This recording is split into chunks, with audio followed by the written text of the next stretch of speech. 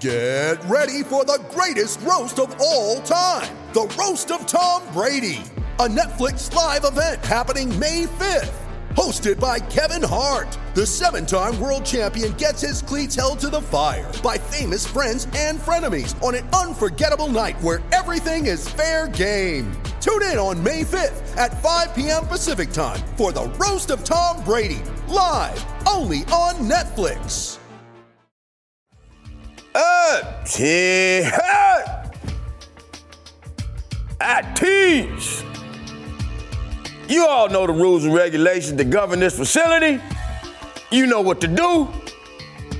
You need to act like you're true to this and you ain't new to this. You need to sign in.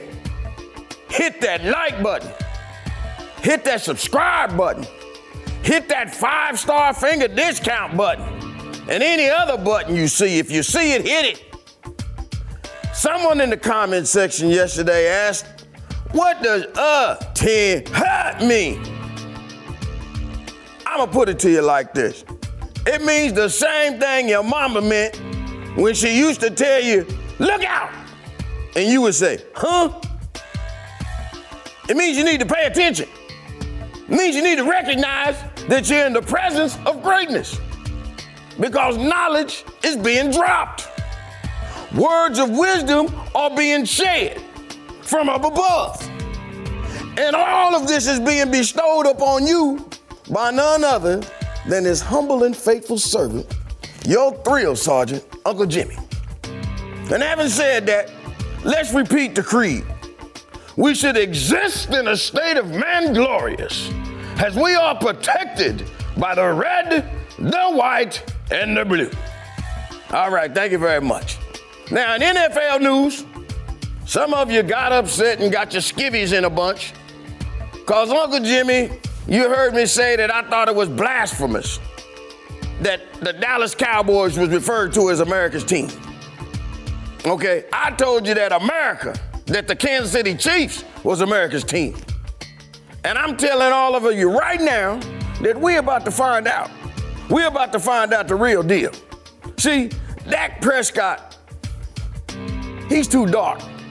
He can't pass like Patrick Mahomes. You dig it? You get what I'm trying to say? He can't do it. Listen here. America's new sweetheart. Hey, ask Jake from State Farm. Every time he turn around, he trying to get with Patrick. Okay? Listen here. He knows a good thing when he see it, just like y'all do. Speaking of good things, we also got a good thing coming up. We got a good game coming up. We got the Green Bay Packers versus the Minnesota Vikings. It's a game that I like to call the battle of the unvaxxed quarterbacks. See, I think we should put a little wager on this game. I think we should say something like, the losing quarterback got to get the vaccine.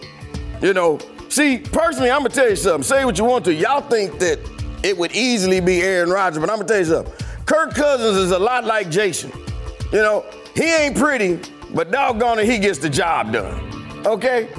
Now, thank you for watching the show. It's Wednesday, you know what's happening. Hey, some of you call it hump day because you're heathens. Back in the world, I called it way back Wednesday, but we here fearless. You know what we call it. We call it Tennessee Harmony. And I think it's very apropos that our guest today, his first name is Christian. And that means his name is Christian Flores, to be exact. I like to call him the Russian Rico Suave. This guy was the Justin Timberlake of Russia before it was fashionable. He's a preacher now, so I think we could possibly say that he's now the Kirk Franklin of Russia. Some of the people say. You know, he and Jason are going to discuss his life growing up in the communist country. You know? By the way, before I forget, let me tell y'all something. You guys know that the price of turkey is going through the roof. But one thing is for sure, you can listen to this turkey right here for free. This guy right here is a legend in his own mind. And he's also a legend at all the all-you-can-eat buffets all over Nashville, Los Angeles, Las Vegas, Kansas City, Indianapolis, and way too many more places to even name. Okay? And let me also say this. Jason has never served in the military. But based on all of his work that he's done here at Fearless and all of the work that he's done for his country, including all of the undercover work that he's done at nightclubs all over America, our military has agreed to give him a full 21-wing salute when he passes. So I'm here to tell y'all all again, release the doves, release the hounds, and get ready for the freaking Catalina wine spritzer himself, the big boss, Jason Whitlock. You know.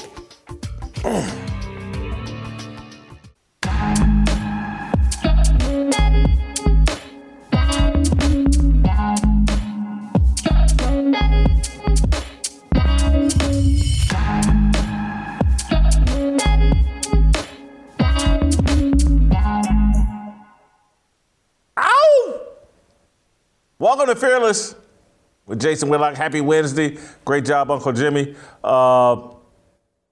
It's Hump Day. And you know what Hump Days are around here. It's Tennessee Harmony. And I could not be more excited about this next interview. Pastor Walker and Pastor Harrington will not be here today. We have a special guest minister that's going to be joining us from Austin, Texas. And he's perfectly appropriate for today and important for today as I want to go bigger picture. And I want to try to use our guest today, Christian Ray Flores. He's a minister in Austin, Texas. He was born in Moscow, Russia. And he's lived a very fascinating life.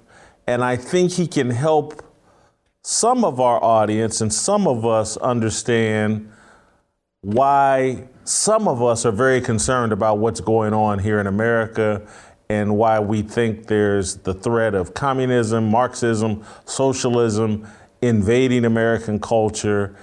And so I think it was 2 weeks ago, Pastor Christian and I, we had dinner at Pastor Harrington's house, I believe 2 weeks ago, and I listened to his story and his background, and I think he's lived in Chile, he's lived in Russia, he's lived in Mozambique, he's lived in at least 3 countries that were communist run at some point.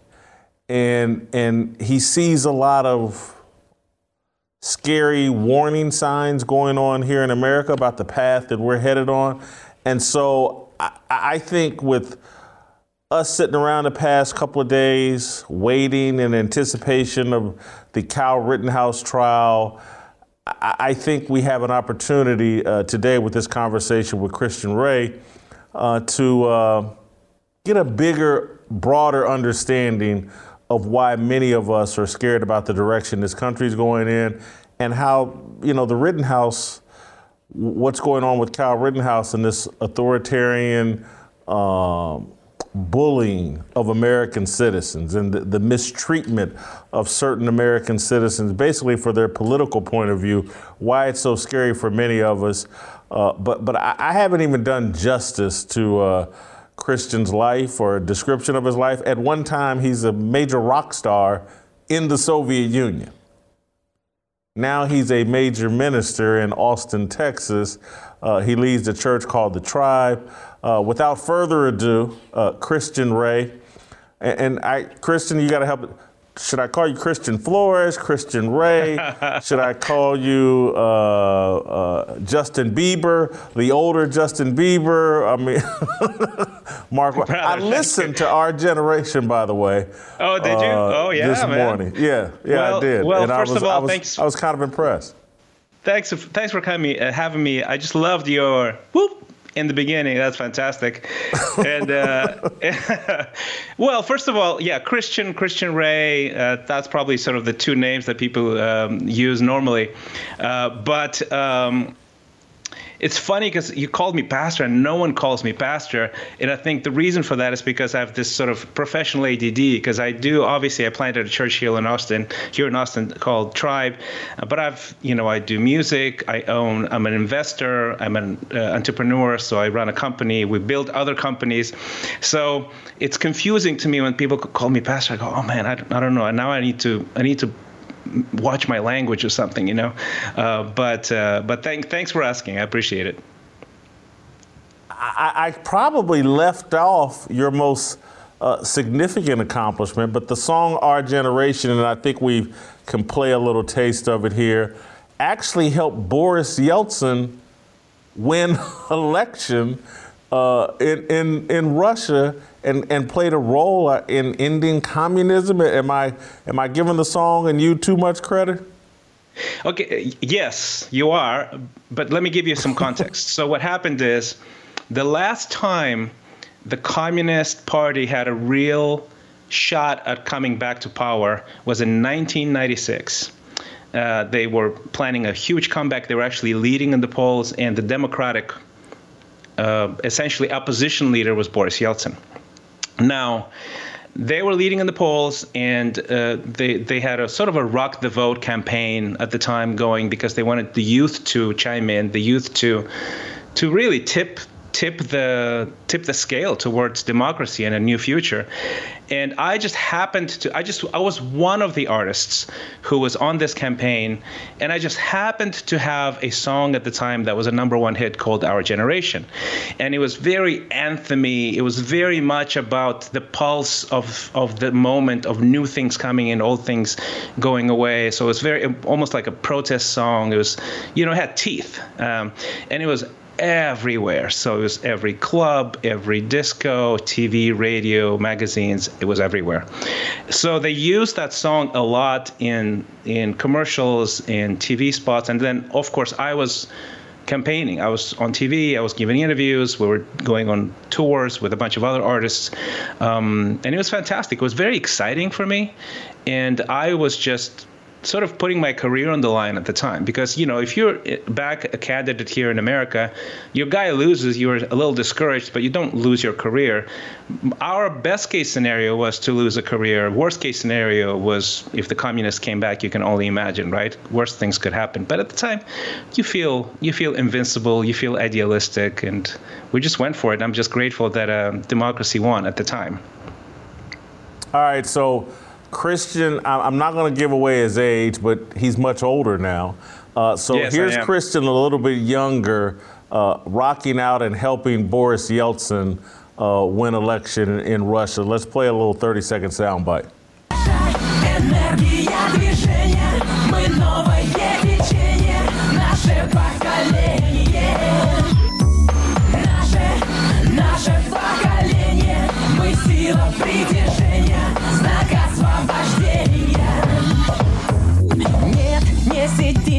Нам есть где глаз нам показать, всегда есть где.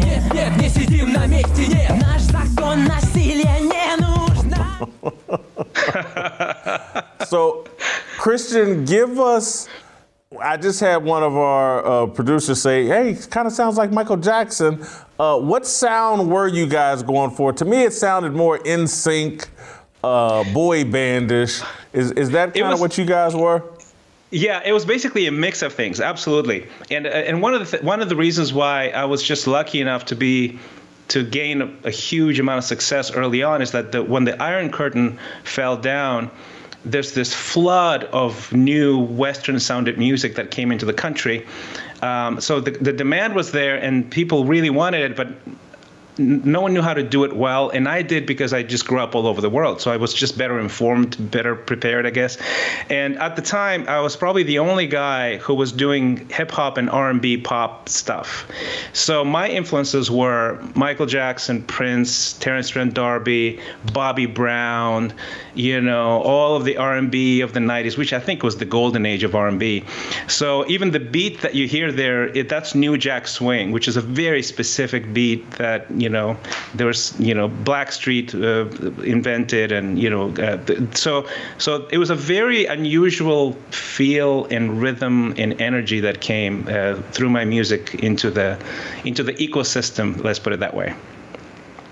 All right, so let's go back a little bit, because again, I got to hear all this stuff 2 weeks ago when we had dinner with some other ministers, and just a fascinating backstory, your life, and then I want to transition how it applies to what we're seeing here in America and why some of us are so concerned about the direction of this country. But I'll say this, you were born in Moscow, Russia.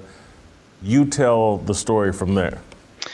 So I was born in Moscow, Russia. My dad is Chilean. My mom is Russian. They were both communist.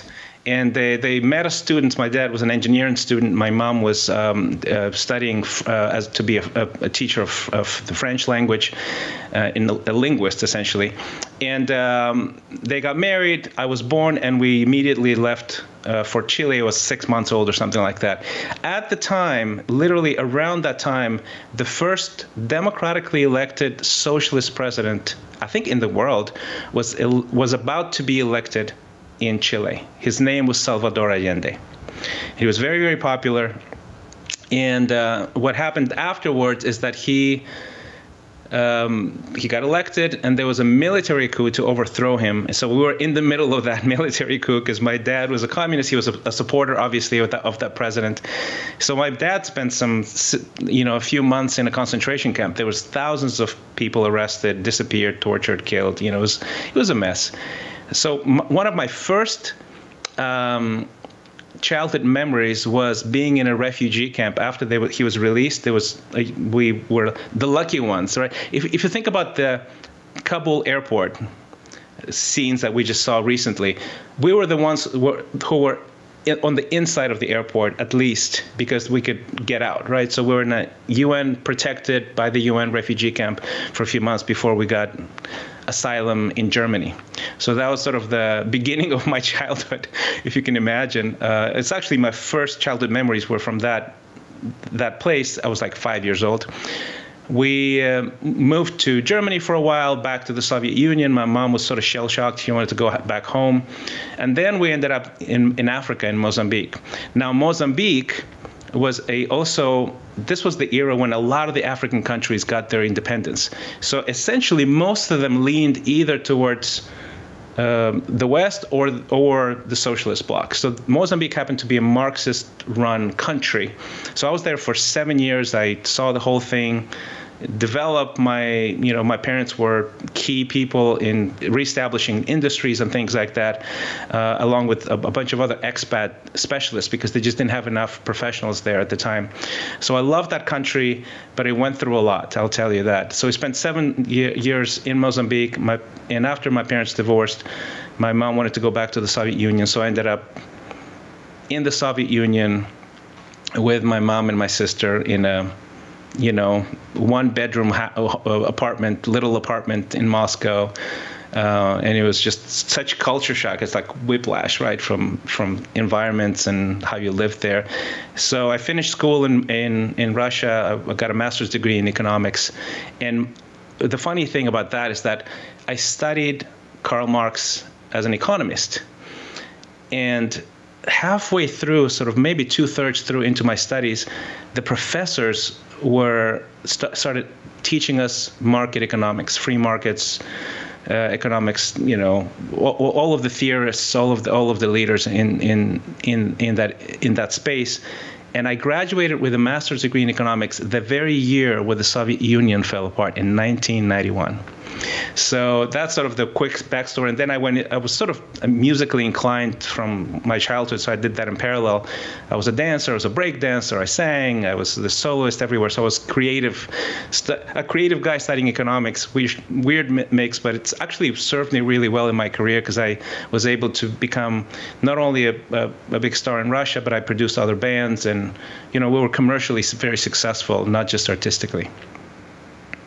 And so you grow up with these two communist parents. What influence did they have on your worldview?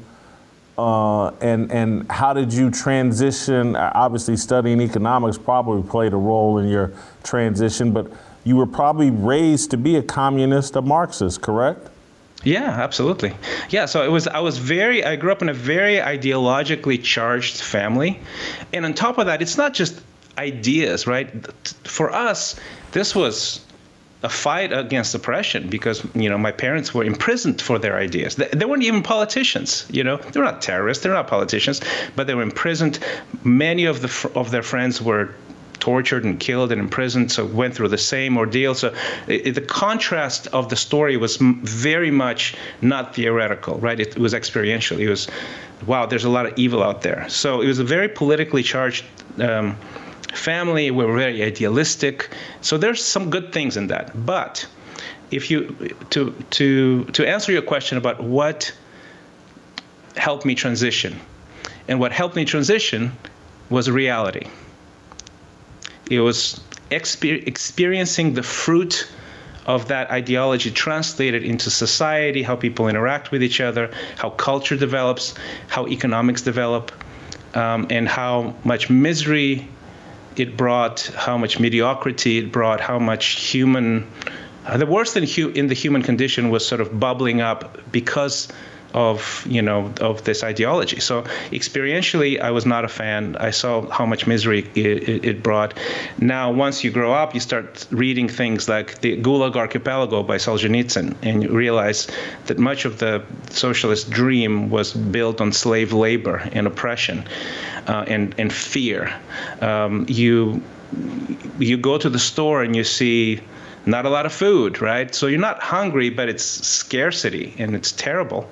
And it doesn't produce flourishing. So between experientially knowing that in literally 3 different countries, right? Because Chile was experimenting with that socialist president. That didn't last long. And actually the real income of the population went down considerably once he took over. Then he was overthrown and things changed.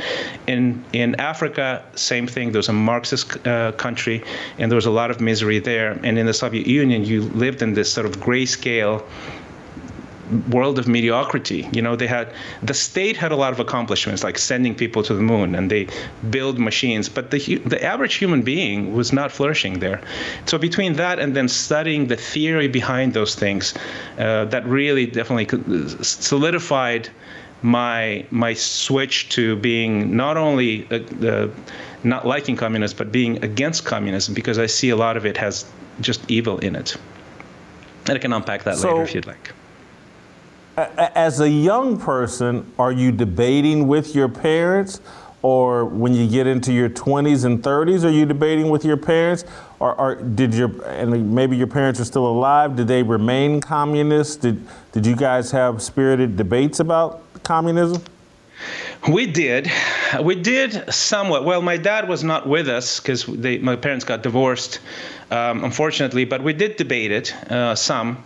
And I still go back and forth with my dad. I think he's sort of left-leaning in the sense of I don't think he's not a communist per se. He's more of a socialist now. But I just recently said, hey, can you please do me a favor, Dad? Can you please read Gulag Archipelago by Solzhenitsyn? If you really want to form your ideas around this, at least check out the fruit of it. I mean, he's a Nobel Prize winner. This is a classic if you want to understand the difference between systems. So I think he's checking into that, right? So we have very friendly debates, especially with my dad. We love discussing stuff like that with my dad. Your mom? My mom, not so much? It was easier with my mom because she lived there. I think my dad was more of an idealist, and he lived in the Soviet Union a little bit, but he was not immersed in it for decades, right? He studied there. So a lot of it is youth memories married to sort of ideas that make sense. Because let's face it, Marxism, socialism is a very appealing set of ideas, right? It's the solution that messes it up. So with my mom, because she lived there for longer and she saw some of the terrible things that happened, and also she became a Christian.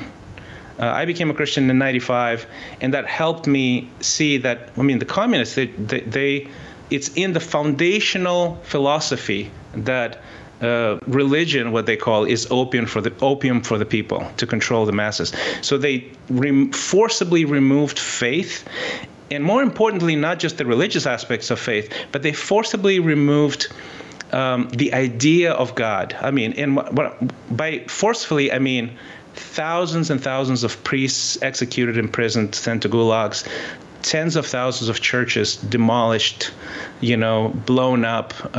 It is forcible, right? So it was literally, they were trying to exterminate this very dimension of the human being, which tells us that we are created in the image of God. We're more than just a biological being. We're a spiritual being.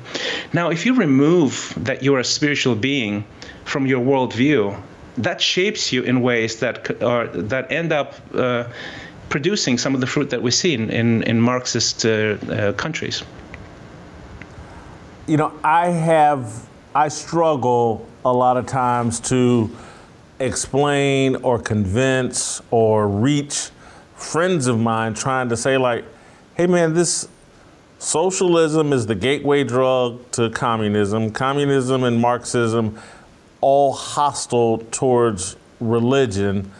I really struggle to get a lot of my friends or family to understand just how evil Marxism and communism are. That's one of the reasons I wanted to have you on the show today, because you've actually lived the experience.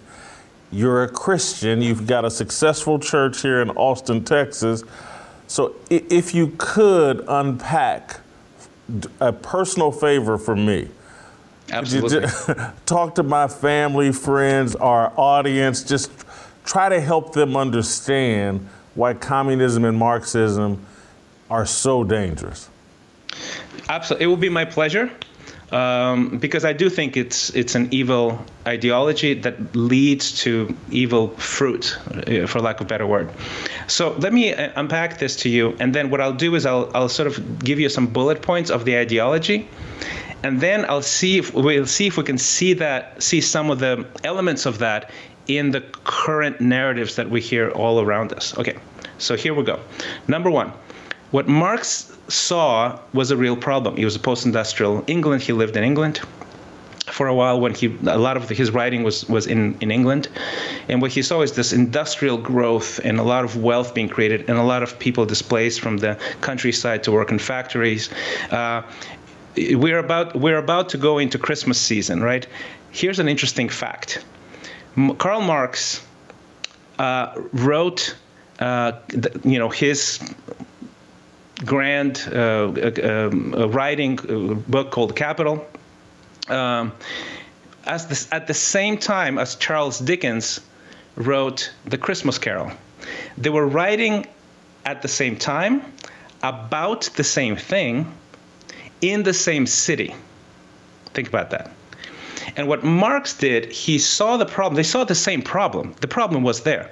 But what Marx did, he saw it as a material problem.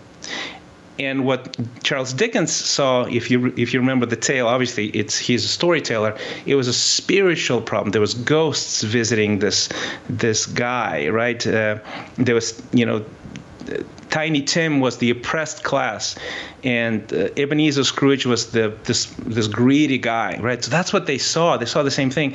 So he tells this story, but the Dickens story is a spiritual story where Ebenezer Scrooge gets transformed actually through the spiritual realm, if you think about it, right? And he's changed. Now, Karl Marx, he saw it differently. What he saw that there's a class struggle, right? So at the time, it was the proletariat, which is the working class, and the bourgeoisie, which is the people in charge. So let's put it that way, in broad strokes. And what he saw is that it was a binary zero-sum game, which basically means this class, for it to do better, let's say the proletariat, this class, the bourgeoisie, has to lose. So he saw everything through this class struggle. Put a pin in that, and we'll come back to it in the American experience. Number two, the moral truth of how objectively to see the world is assigned to this enlightened elite. And of course, Karl Marx represented the enlightened elite plus the people he gathered around him. So there's people sort of speaking into this, and they assign to themselves this objective truth. We see the world as it is, and we see the problems that they are, and we have the solution. Okay, number 3. And also, that excludes religion immediately. So truth is not in faith.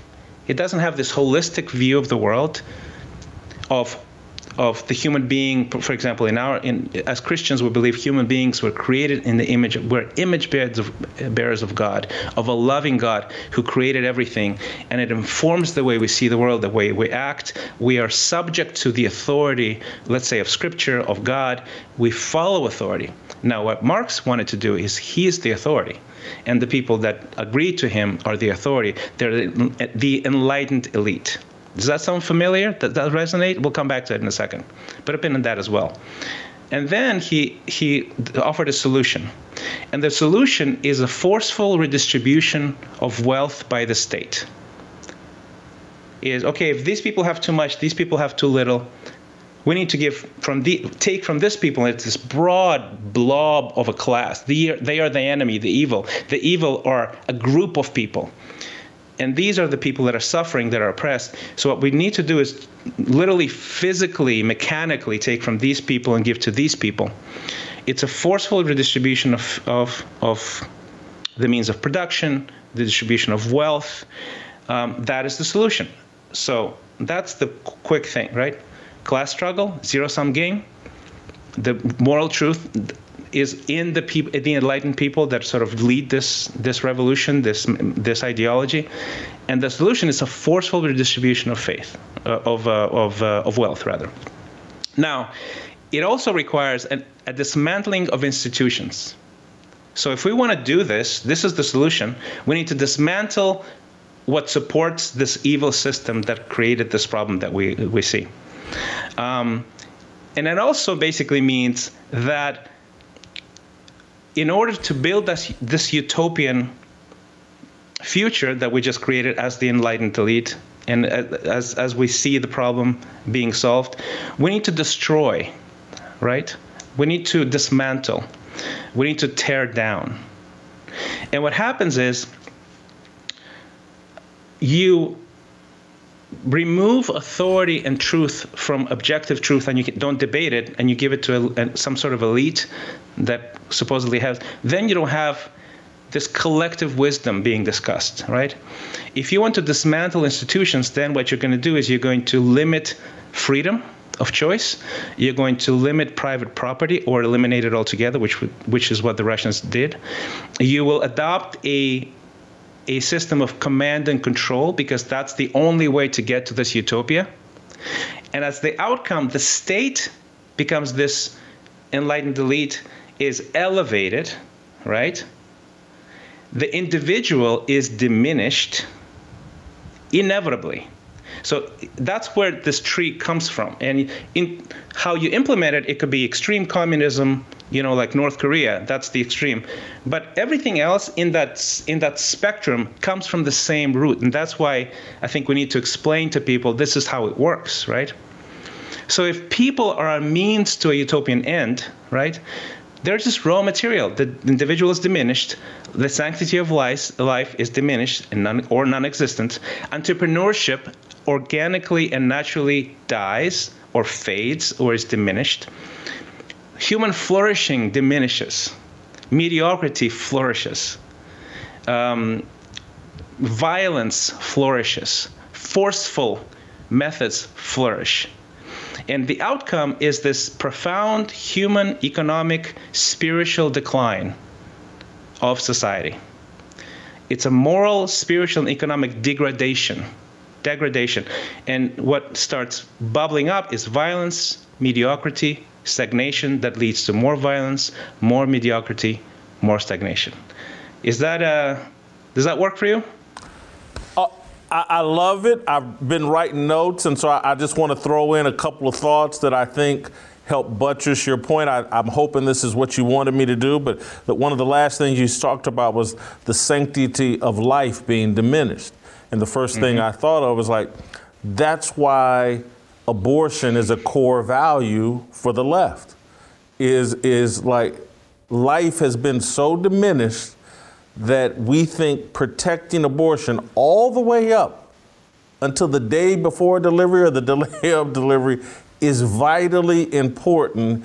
And the laws that were passed in Texas, they were saying trying to restrict abortion to just the first 6 weeks, I believe, or maybe it's 9 weeks, I can't remember. That's the only time you can have. They're seen as so outrageous and, oh my God, we're taking away rights from women. And it's because we've devalued the sanctity of life. When you mention the enlightened elite, obviously, the media is a part of this enlightened elite, or they certainly are the foot soldiers for the enlightened elite, who are, to me, the major corporations and globalist corporations who give the media their marching orders.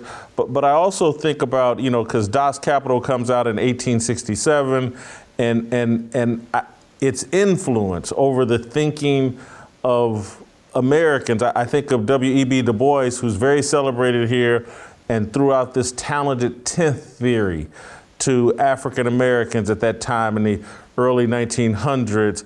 And like there was this elite group of black people that were going to be responsible for everybody else. And they came from these families and they got into this college.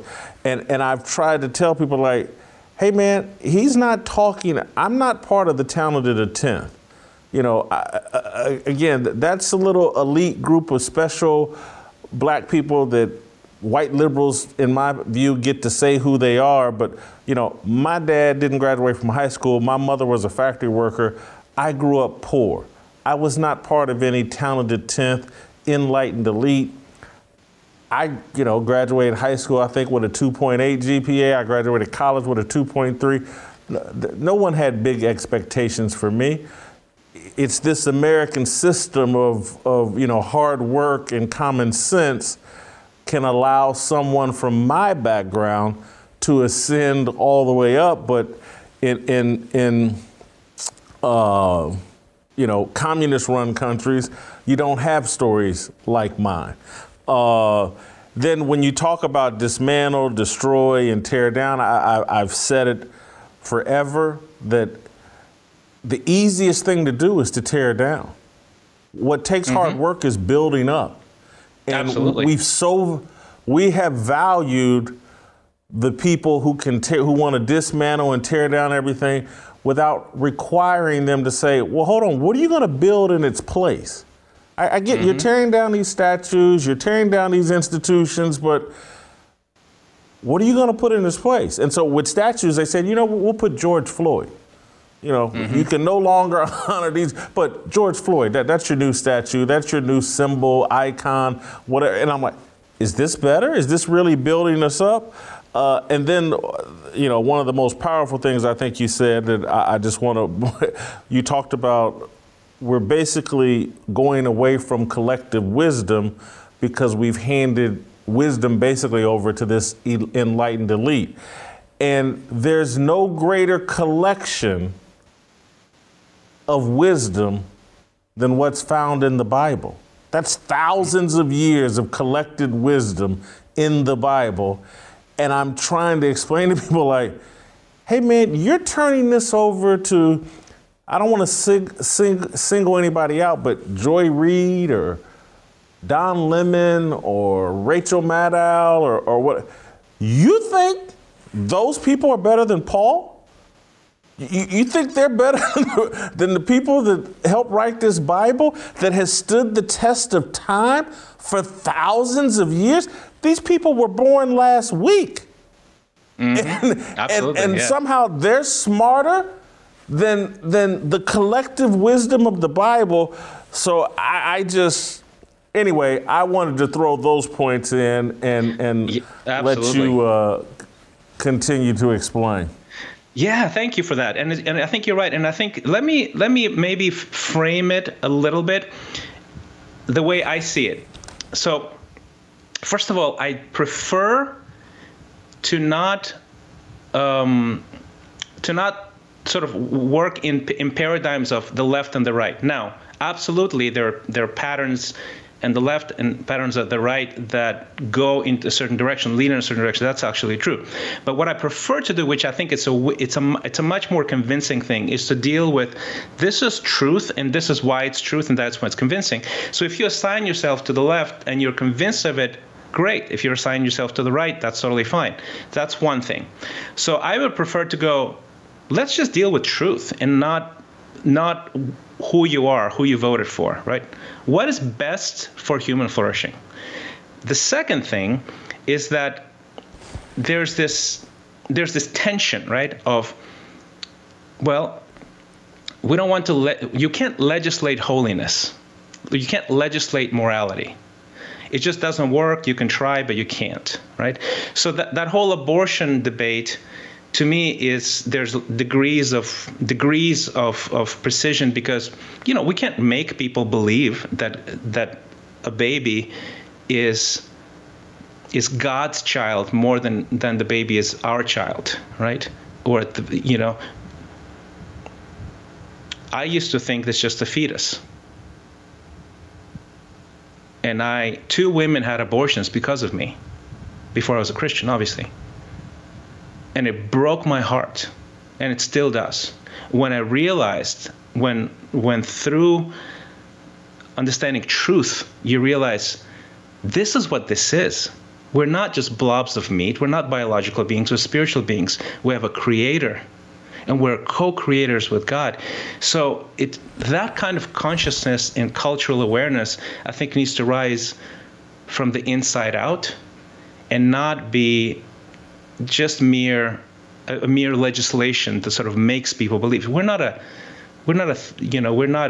church-dominated state. That's just really never worked out very well for us, So I would rather just go, okay, let's make an argument for what is good for human flourishing. So having said that and framed it that way, let me ask you a few questions based on the things that I explained about the ideology, how this might resonate in the current narrative. First of all, remember how Marx saw the problem and Charles Dickens saw the problem, and they saw, poor people and rich people, and they saw greed and oppression. But then Marx basically said, okay, the problem is that everything in this world is based on class warfare, class struggle, which basically is a zero-sum game. And this large group of people is the enemy of this other large group of people. And for these people to do better, these people need to be destroyed. And it's a zero-sum game. Why is that an important thing to understand? It's because that mentality, that binary zero-sum game mentality, it's very easily translatable. You can transplant that. You can pick it up from factory workers and factory owners to race, right? Zero-sum game. For African Americans to win, white people need to be brought down a notch, or whatever version of that is international. I mean, that dilemma is as old as humanity. You can go to any continent, any country in the world, and there's racial tensions. But if you treat it through that lens of its binary, it's a zero-sum game, you can transplant into race, you can transplant into gender, you can transplant into socioeconomic realms, poor and the rich. The rich get richer, the poor get poorer. We understand that.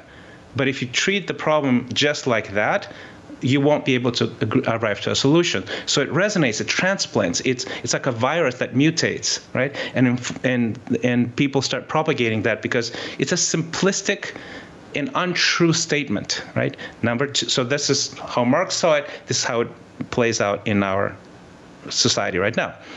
The woke moral authority, right? So the authority is not above us. We don't all see that there's truth, and we need to sort of conform ourselves to the truth, explore the truth, deal with the tension of truth versus our opinion in our sort of lens. But the authority is a enlightened elite. How does that play out? As you said, identity politics, somebody decides that there's such a thing, and that's how you do it. Cancel culture, cultural censorship, right? There's somebody who knows better, right? And there is no authority, and that somebody takes upon themselves being the arbiter of truth and morality and what is right and what is wrong. So it translates directly into modern America, that one flawed concept in Marxism. Here's another one: redistribution of the means of production and wealth and dismantling of institutions. How does that work out? Slogans like dismantle the patriarchy, defund the police, even, for example, Christianity, right?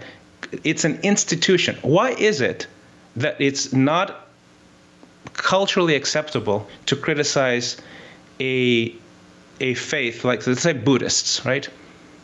You start saying something about Buddhism that is, people go, why are you doing this? But it's perfectly acceptable. Go at it if you want to criticize Christianity. Why? Because it's perceived as an institution, and institutions need to be dismantled. So all of these things mutate, and then they literally make their way directly into the cultural conversation of America. And you see, for example, the solution of redistribution of wealth, for example, taxation, right? That's an economic way to do it. You take from these, you give to these. And who is the arbiter of who to take from and who to give to? The enlightened elite, bigger government, right? Slogans like equity, right? What they're saying is not equal opportunity, it's equal outcome. When slogans like diversity, it's not, let's embrace the diversity of who we are, and that makes all of us better and more beautiful, and the collective wisdom and the collective culture, all of that stuff. But what it's actually meant is forced quotas based not on merit, but on some literally racial trace or color of skin, which has nothing to do with what you're trying to do, right? So all of those things are inclusion, right? So inclusion is, all of those things are sort of constructs that are meant to be forceful changes. It's not just, obviously it's not just physical violence, but it's verbal violence, cultural violence, right? It's economic violence in some senses. All of that grows from this fundamental idea that an enlightened elite sees the problem and they can solve it, and it's a command and control way to solve it. So it just propagates across our culture. And the only way to implement those solutions is state seizing power. Seizing power becomes an obsession. And I'm telling you from my experience, power is an obsession of the Communist Party. If you go to China right now, right, it's a state capitalist country, and you can see that the DNA has informed so much how they operate that power they just want it, and they protect it, and they centralize it, and they want the economic power, but they want the command and control power. So it informs the DNA of how a country is run. It informs the culture. And I'm telling you, as an immigrant here in the United States, I myself grew up poor. I've seen ration cards. I've seen all kinds of things. I was in a refugee camp when I was 5 years old, right? There is no way I could have achieved the things that I can achieve here as an entrepreneur, as an investor, as a business guy, even as a Christian leader, if it wasn't for this climate, this beautiful cultural DNA that allows for these freedoms in this country, right? So I can speak, I'm confident that I can speak for the majority of immigrants. When they see this stuff going on, we get upset, we get mad. We go, how do you not see, yes, this is a fallen world, even from the Christian perspective, right? You see the sins of a nation. Absolutely. I mean, it's impossible to ignore. But can't you see how special this culture, this country, how unique this is? And why would you dismantle that? Reform, change, evolve. But don't dismantle, don't destroy. You don't know how to build. It's easy to destroy, just like you said. And it's hard for me to to ever talk, and particularly on issues this big, without referencing my faith, without referencing God. And so I'm going to just keep talking the only way I can talk. I'll let you correct or jump in. But, you know, when I hear you talk about the lust for power, and I try to explain to people like that political power and power in general has become our religion, and it's corrupted our culture, that we had a healthier culture in the past when we were defined by our Judeo and or Christian faith.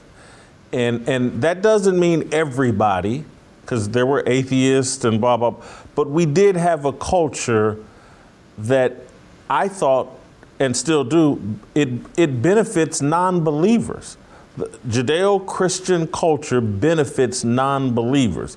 And it's because when you think about all the progress and all the things America's overcome, the injustices and why we corrected ourselves, and I think I said this earlier in the week, but I want to repeat it to you, is our culture used to be about men and women making decisions to be on the right side of God.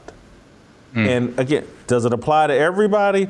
No. But if you just look at American history, there was this constant pull to be on the right side of God, and that's why we corrected slavery and had a bloody war to correct slavery, and people sacrificed their lives to be on the right side of God.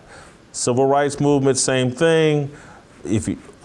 Voting rights for women, suffrage, all that. It was about, well, we gotta be on the right side of God. We've now come to this understanding in the last 10 years where it's all promoted the right side of history. And I bring that up because you, having lived in these communist countries, realize that the power, whoever's in power, writes history. And so really it's not about being on the right side of history, it's being on the right side of whoever is in power at the moment. That ties you to a political ideology and the whims of whoever is in power. And the people that are in power, whether they're right, left, north, south, gay, straight, black, white, whatever, they're fallen and flawed. Those of us that are believers, like, God isn't fallen and flawed. His wisdom, given to us in the Bible or whatever, it doesn't blow with the wind. It's not flimsy. It's written there, and it's like, once you have a set of rules, and again, this is where you're 1,000% on point. I don't need to tell you that, but truth is the most important thing. If you give people the truth and a set of rules, people can be successful, and I'll apply it to just something very simple as someone who struggles with their weight. This week or last week, I ordered 2 scales. 2 because I was like, you know what? I need the truth every day about my weight. I can't live in denial about it. I don't want to be speculating. I got a scale in my bedroom. I got a scale in my living room. I got to step on a scale every day because I need that truth because it makes me do the right thing. And there's such an attack on truth right now in America. That's what's most frightening to me is when corporate media, whoever, is putting out the story like, well, the police are just randomly killing black men. And we can go to the data and go, well, that's just not true. You know, about 250 people get killed a year, black. About 450 white guys get killed a year. This is a country of 300 and some odd million. There's not a pandemic of police kill. And so let's don't go off into la-la land and start making rules and start behaving like, oh my God, you know, you're as likely to get shot by the police as you are to die from diabetes or high blood pressure. It's just not true. If we put the facts in front of people, maybe we'd have a fear of donuts and the way we're running around being afraid of cops right now. And so I just, human beings flourish when truth is allowed to be spread and discussed and taught, no matter how uncomfortable it is. And it's every time I get on the scale, it's very uncomfortable. I close my eyes and I peek and I go, oh, I'm hoping for good news. And luckily I've been getting good results lately. But you gotta give people the truth in order for them to make good decisions and in order for people to flourish. You're absolutely right. And I think, honestly, you can't, as I said, you cannot legislate faith. You cannot not legislate holiness, right? But truth matters. And if I speak truth to you as a human being, or you speak truth to me, you're not trying to impose your opinion about it. You want me to be aligned with truth because it helps me flourish as a human being. You know, one of the I've had a lot of suffering in my life, as I said, but I've also created suffering for myself, right? And I've also been endowed with opportunities and talent, for example, right? An education of a certain kind, all kinds of things that go our way.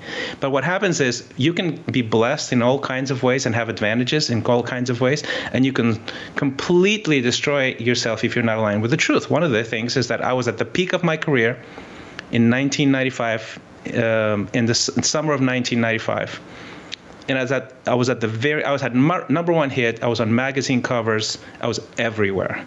And I was completely and clinically depressed internally because of some of the choices that I've made in my life. So what is the truth? And the truth that came to me in that moment is that I'm grateful for the opportunities. I'm grateful for the talent. But I do not know how to live according to truth. I needed somebody to tell me. And that's where I sort of was invited to this church. And I met with who became my mentor, and he just talked me through opened the Bible. Okay, what are the pain points in your life? And the pain points for me, for example, was marriage, right? Like I come from 3 generations of broken homes, and I would just destroy every relationship I had. And I had a child out of wedlock. My ex-girlfriend walked away, cut me off, and I deserved it because I treated her badly. I wasn't violent or anything, but I was a jerk. And I was suffering. I was in so much pain because I was misaligned with how the world works. And the blessing of Scripture to me, and the blessing of discipleship with people, apprenticeship with someone, is they could say, oh, this is the truth and this is where you are. Why don't we align you with the truth and see if you flourish? And I did. I've been married for 22 years. I have 3 wonderful children. I've recalibrated the way I see business, money, generosity, serving the poor, how to interact, how to be successful. All of those things were informed by Scripture. And I've flourished as a human being. I'm happier now than I've ever have been in my life before. So when you sort of see a culture where truth is no longer matters, that's concerning because it will diminish human flourishing. And that's essentially where I'm coming from here. And, going back to Marx, is he saw a problem in a wrong way. And because of that, he saw a solution also in a wrong way. And then we see now the same exact thing. You see this binary, this versus this. If you're male, you're the problem. If you're female, you're the oppressed. If you're black, if you're white, if you're left or if you're right, and you see the same DNA invade the narrative and the culture, which is not. I don't think this is the essence of America. This is definitely not the essence of Scripture, right? One of the things that was amazing to me, and I want maybe our listeners to look it up, is that there was a guy, I mentioned his name before. His name was Alexander Solzhenitsyn. He's a Nobel Prize winner in literature. He spent over a decade in the gulags under communism. And he wrote several books, and the big one in the sense of understanding the reality, and it actually contributed to the fall of the Soviet Union because the West could no longer ignore the evil that was going on. He wrote this book called The Gulag Archipelago. Now, when he immigrated to America, he became instantly the hero, the celebrity, the one who suffered under the evil regime and the evil system and all of that. and he became a big star, essentially, right? A philosopher. In 1978, I could be wrong, he did the Harvard commencement address. And in that address, he offered a critique of America. And this is something that I think we need to pay attention to, is that we need to understand that what we're seeing that maybe concerns us doesn't just happen in an instant. This has been sort of creeping into the culture and the narrative for about 50 years. And he called it out in 1978. He could have been doing this address right now. It would have been right on. And here's what he said. I'm going to see like this. It's a long speech and everything. It's amazing. But he says this, that America, all the gains that America had up to that point are being undermined from his perspective because of the disconnection in culture of us from God, perceiving ourselves as separate from God. And he uses a term. He says it's anthropocentric culture and removes God and will lead to decline and loss of gains. That was his critique. It's a longer speech, but it's anthropocentric, meaning we are at the center of our universe. Human beings see truth, interpret the truth, can act and fix things, and we are our own gods. And he says, because of this anthropocentric change in culture in America, this will lead to decline and loss of gains. He said that in 1978 at Harvard, and he could have been saying it right now. Now, here's what happened, which actually confirms that he was right, is that he was a celebrity before that, and after he made that speech that was famous, you can find it on YouTube, he was immediately declared perceived persona non grata. He doesn't get us. He is from there. He doesn't understand how special we are. That critique is wrong. And he was right. And this is sort of circles back to this idea that you and I are discussing of truth, and truth is truth, and truth leads to human flourishing. And if we become arrogant as a culture, which I think slowly has happened, we become anthropocentric. We are at the center of the universe. Guess what? We are not at the center of the universe. We're not lords. We're not kings. We're not gods. And that's idolatry. And idolatry always leads to decline, paralysis, destruction, mediocrity. And it's just true. So my hope is that through conversations like this you and I are having, we're not just forcing people to believe things they don't want to believe, but we just appeal to truth and how that might benefit the person listening. I want to follow up on your point to see if I heard you, understood you correctly, and whether my point of view is consistent with what you just expressed, because I certainly think idolatry is our biggest sin, and I certainly think that I'm looking at a culture and people in power who believe that they are God. And I part of me, and I don't even want to send us down this path, but I am going to say it because it's what I think in the moment. It's just like the whole climate change deal, like that we're so godlike that we can destroy what God built. And I have a hard time believing that we can destroy what God built, but maybe I'll be proven wrong.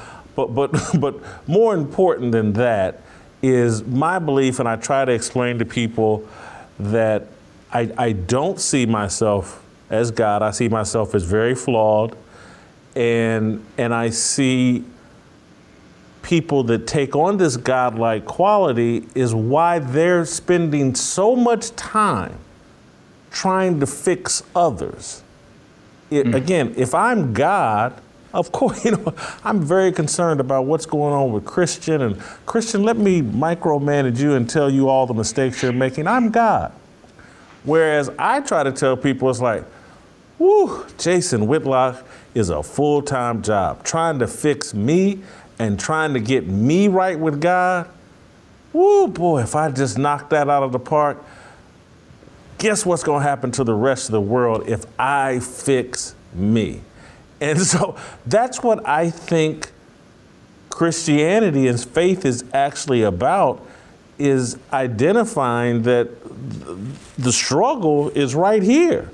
And I look at a world where everybody else is looking at the struggles over there. It's white guys.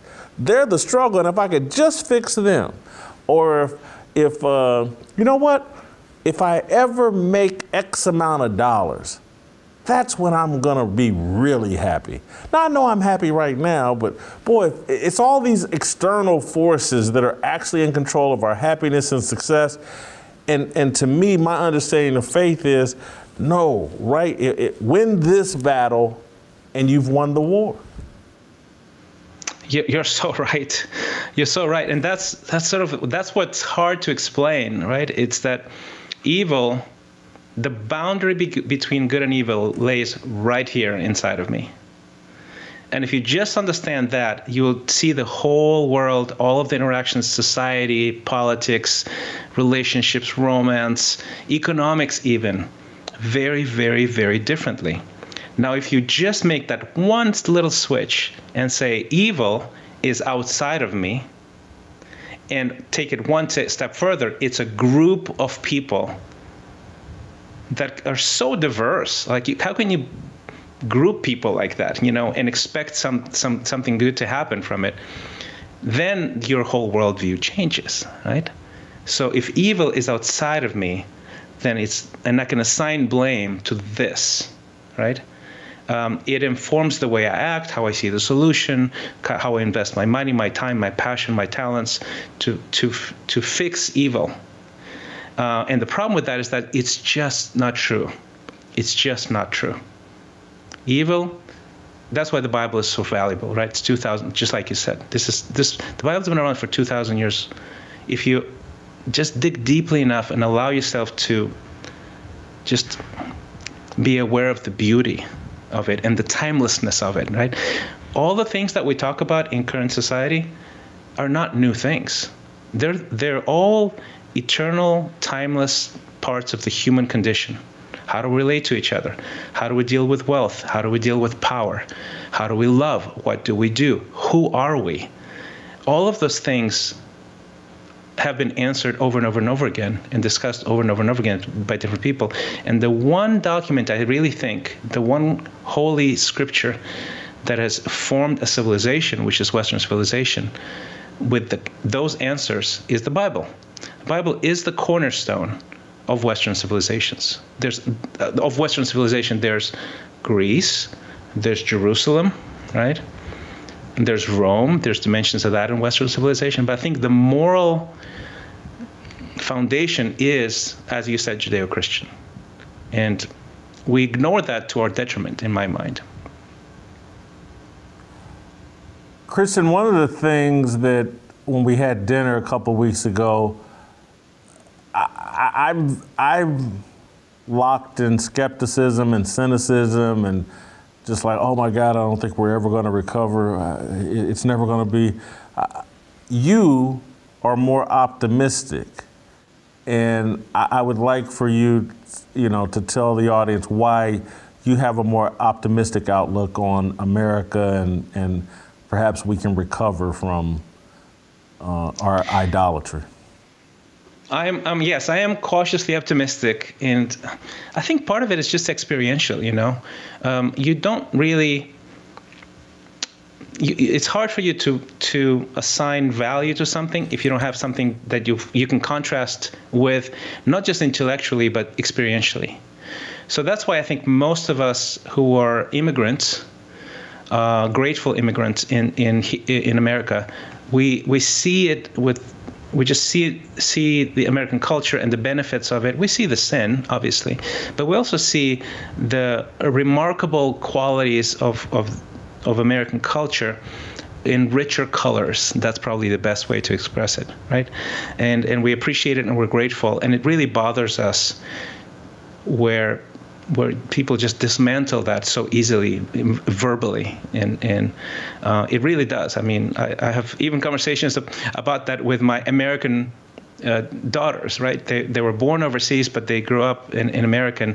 And sometimes they say something like sweeping statements about America that are sort of disparaging. And it really actually emotionally impacts me. And I go, please don't say that. You don't know what you're talking about. So we have, even in our family, we have this sort of back and forth about it. But the reason I'm optimistic, as you said, is that I really believe, and this is not just because of the contrast of experiences of where I've lived in 3 different continents, 6 different countries, and I see what I see here. But really, I think I really try to root it in truth. And here's the truth that I think is going to give us a chance in the United States to recover and to flourish again. We have antibodies against tyranny. We have antibodies against command and control ways of seeing things. More than many other places, I would probably say more than most places in the world. This, because of how this whole thing came together through God's providence, in my mind, is that people who sort of laid the cultural foundation, it's the cultural DNA. It's not top down. It's not sort of this. It's the texture of how people see the world. Is we believe we have the ability to shape our future more than the state has the ability to shape our future. So I think most Americans don't think of the state as the solution, or a command and control, benevolent, whatever, president or leader as the solution. Most of us, I think in America, and that's what I love about this country, think that we are the solution, that we can make our future and that we can make decisions. And even if we come from humble beginnings, like you came from humble beginnings, I came from humble beginnings, I believe, and I think I inherited that through just popular culture, although I was overseas, I really believe that, look, I can start my journey in a refugee camp, but I can reach the stars. And no state will do that for me or prevent me from doing that. So I really believe in this country. There's antibodies to the disease, and I think those antibodies give us a chance of overcoming, of becoming healthy culturally, right? Worldwide view. That's my opinion. I want to push back just a little bit, or try to cleverly. I like the use of the word antibodies, and what you're really talking about is natural immunity. Yes. And natural immunity should help us. But when they give you a vaccine and force you to wear a mask, and you damage your natural immunity. And what I think they've done to damage our natural immunity, the vaccine is this umbrella that they throw over everything: racism. Every conversation is framed in racism. Every issue, every dispute is racism, racism, racism, racism. And that's how we arrived today and where we've been this week, with a 17-year-old white child shot 3 white kids or white young men during a riot and a protest, and somehow we can't see that this isn't a dispute along racial lines. This is 4 white people, because they've given us this vaccine of racism, and everything's wrapped in this racism package, and our natural immunity goes off, and we're having a stupid conversation about racism when it's really a conversation about self-defense and whether or not these people should have been trying to disarm this young man who was carrying a gun legally in a dangerous situation, riots and stuff going on in Kenosha. And so I agree with you. I think there is natural immunity, but I know so many people whose natural immunity, natural common sense should be kicking in and going, oh my God, what are we doing? Free speech is under attack. Christianity, our faith, is under attack. This should be having us panicked. But Again, they took abortion and they wrapped it in a racial issue and like, oh my God, it's going to hurt black women and all this stuff. Everything, LGBT, everything's race. And I'm looking at us throw common sense and faith and everything out the window. And it's like, we have no antibodies. We don't know what common sense, we can't recognize the truth anymore. That's why I'm a bit more cynical than you. And you know, I'm sure you know the minister Voddie Baucham. I had him on the show maybe a month or so ago, 2 months ago, and he made a point to me about America that kind of blew my mind. He was like, hey man, if you understand the history of Christianity, its universe moves around the globe. And yes, it rested here as ground zero in America for a long time, but Christianity's not going to go anywhere. Its center, its epicenter may just move to another part of the globe and may just leave America, and we'll be sitting around telling stories, or some people to their grandkids or whatever. Yeah, we used to be free here. We used to be the envy of the world. But we walked away from God, and now we're all suffering the consequences. How do you like this little prison cell they got us living in? You comfortable here? You might be right, you know, and I am cautiously optimistic. But you know, just like with the example with antibodies and a virus, the antibodies don't always win, right? So. But I think you're absolutely right. This is pretty serious, and even about Christianity, I think you're absolutely right. We're not the chosen nation. We just happen to have through God's grace, we happen to have a combination of things that came together, and a lot of the culture in the country has been shaped by the Christian worldview, which is remarkable. And because it leads, not because one of a religious sort of thing, it's the truth, an embracing of truth, and a humility before truth leads to human flourishing. But you're absolutely right. The shift of the Christian faith globally has already shifted to the global South, right? And in China and Southeast Asia, and Iran. Underground churches in Iran I've heard 1 million people in the underground churches in Iran. African nations are sending missionaries to the United States, not the other way around, not just the other way around. It's remarkable, right?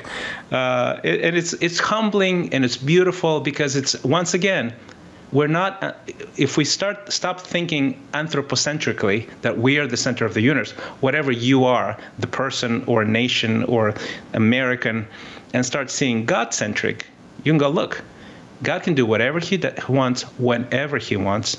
And if we're not listening, he'll shift the focus somewhere else, because he is God and we're not, right?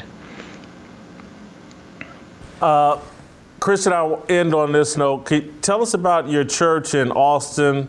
It's called The Tribe, a unique name. I don't think I've heard that. How did you come up with that name, and just what kind of work? I mean, you guys are in Austin. What? There were no churches available in San Francisco, so you just wanted to be in. You wanted the hard work. Yeah. So, you know what? Thank you for asking. We planted this church, Deb and I, my wife and I, and we brought our kids about 9 years ago, actually. We planted 8 years ago. And if you can find it at atxtribe.org, atxtribe.org. And we came to Austin because of a couple of things. One is it was just a really fun place to combine just starting a community, and we wanted to start something authentic. We wanted to start a church that never becomes big. So as we grew, we started sending people out to plant other churches. So we planted another church in the east side of Austin, and we're smaller again. And the idea is that we have a congregation where there's a culture of community, where people love each other, truly, truly love each other. So it's not an institutional kind of Christianity. It's first century Christianity. That's what we aspire for. And the other reason I came is because I loved live creativity. I love music. And I had an entertainment company at the time in Los Angeles. I moved from LA, and I moved with the company, and through a series of events, I ended up starting a new company called Third Drive, thirddrive.co, if you want to look it up. And it's this hub of both creativity and technology and startups. So Austin is a unique place that way. I mean, you probably heard that Elon Musk recently moved the headquarters for Tesla here. There's a reason for that. There's a lot of historically, there's a lot of technological advances, and startup environments are amazing. So that's sort of the backstory here, is that we ended up starting a church and starting a new company, all at the same time. And we sort of treat it as a base, and we travel a lot. We go to Russia, we go to Africa, we travel around the country and do stuff. But that's the backstory. Christian, thank you so much for your time.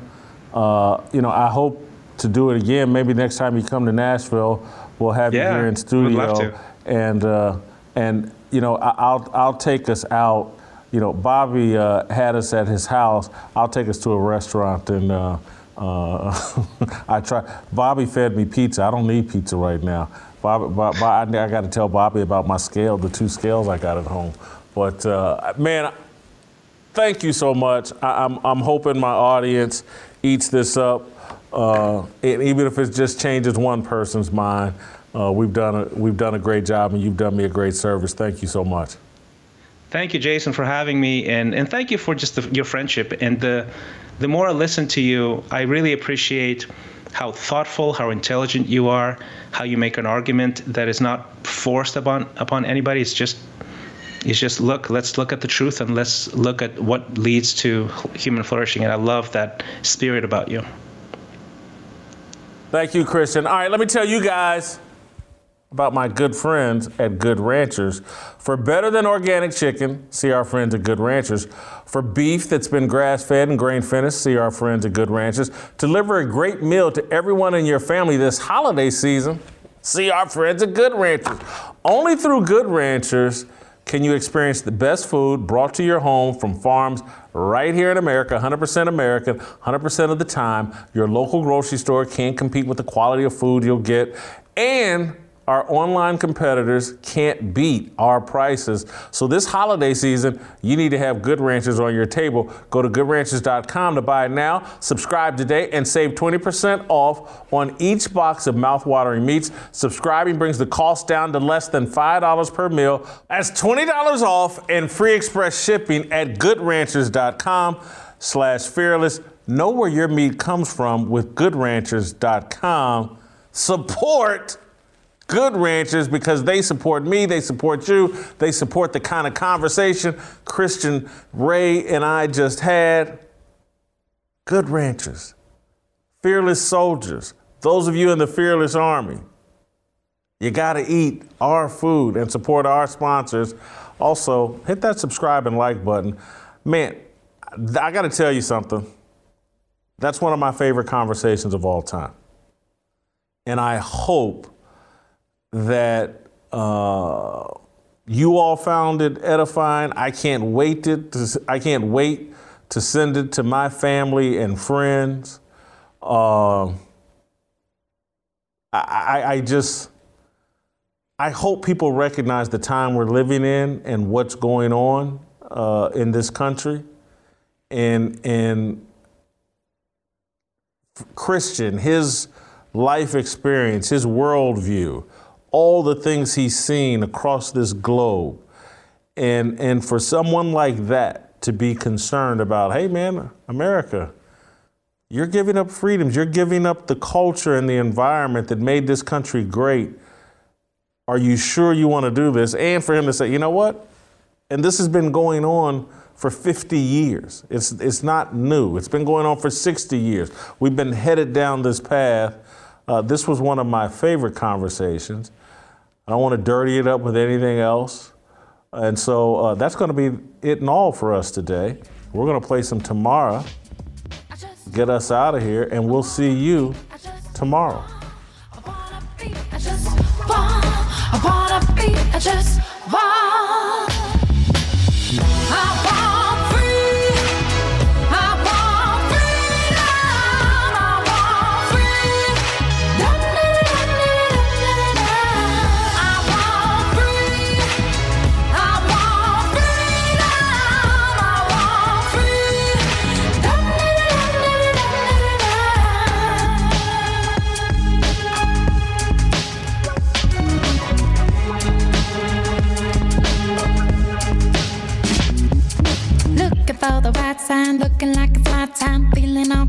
hands up free. These words are abolition, no regrets and all this.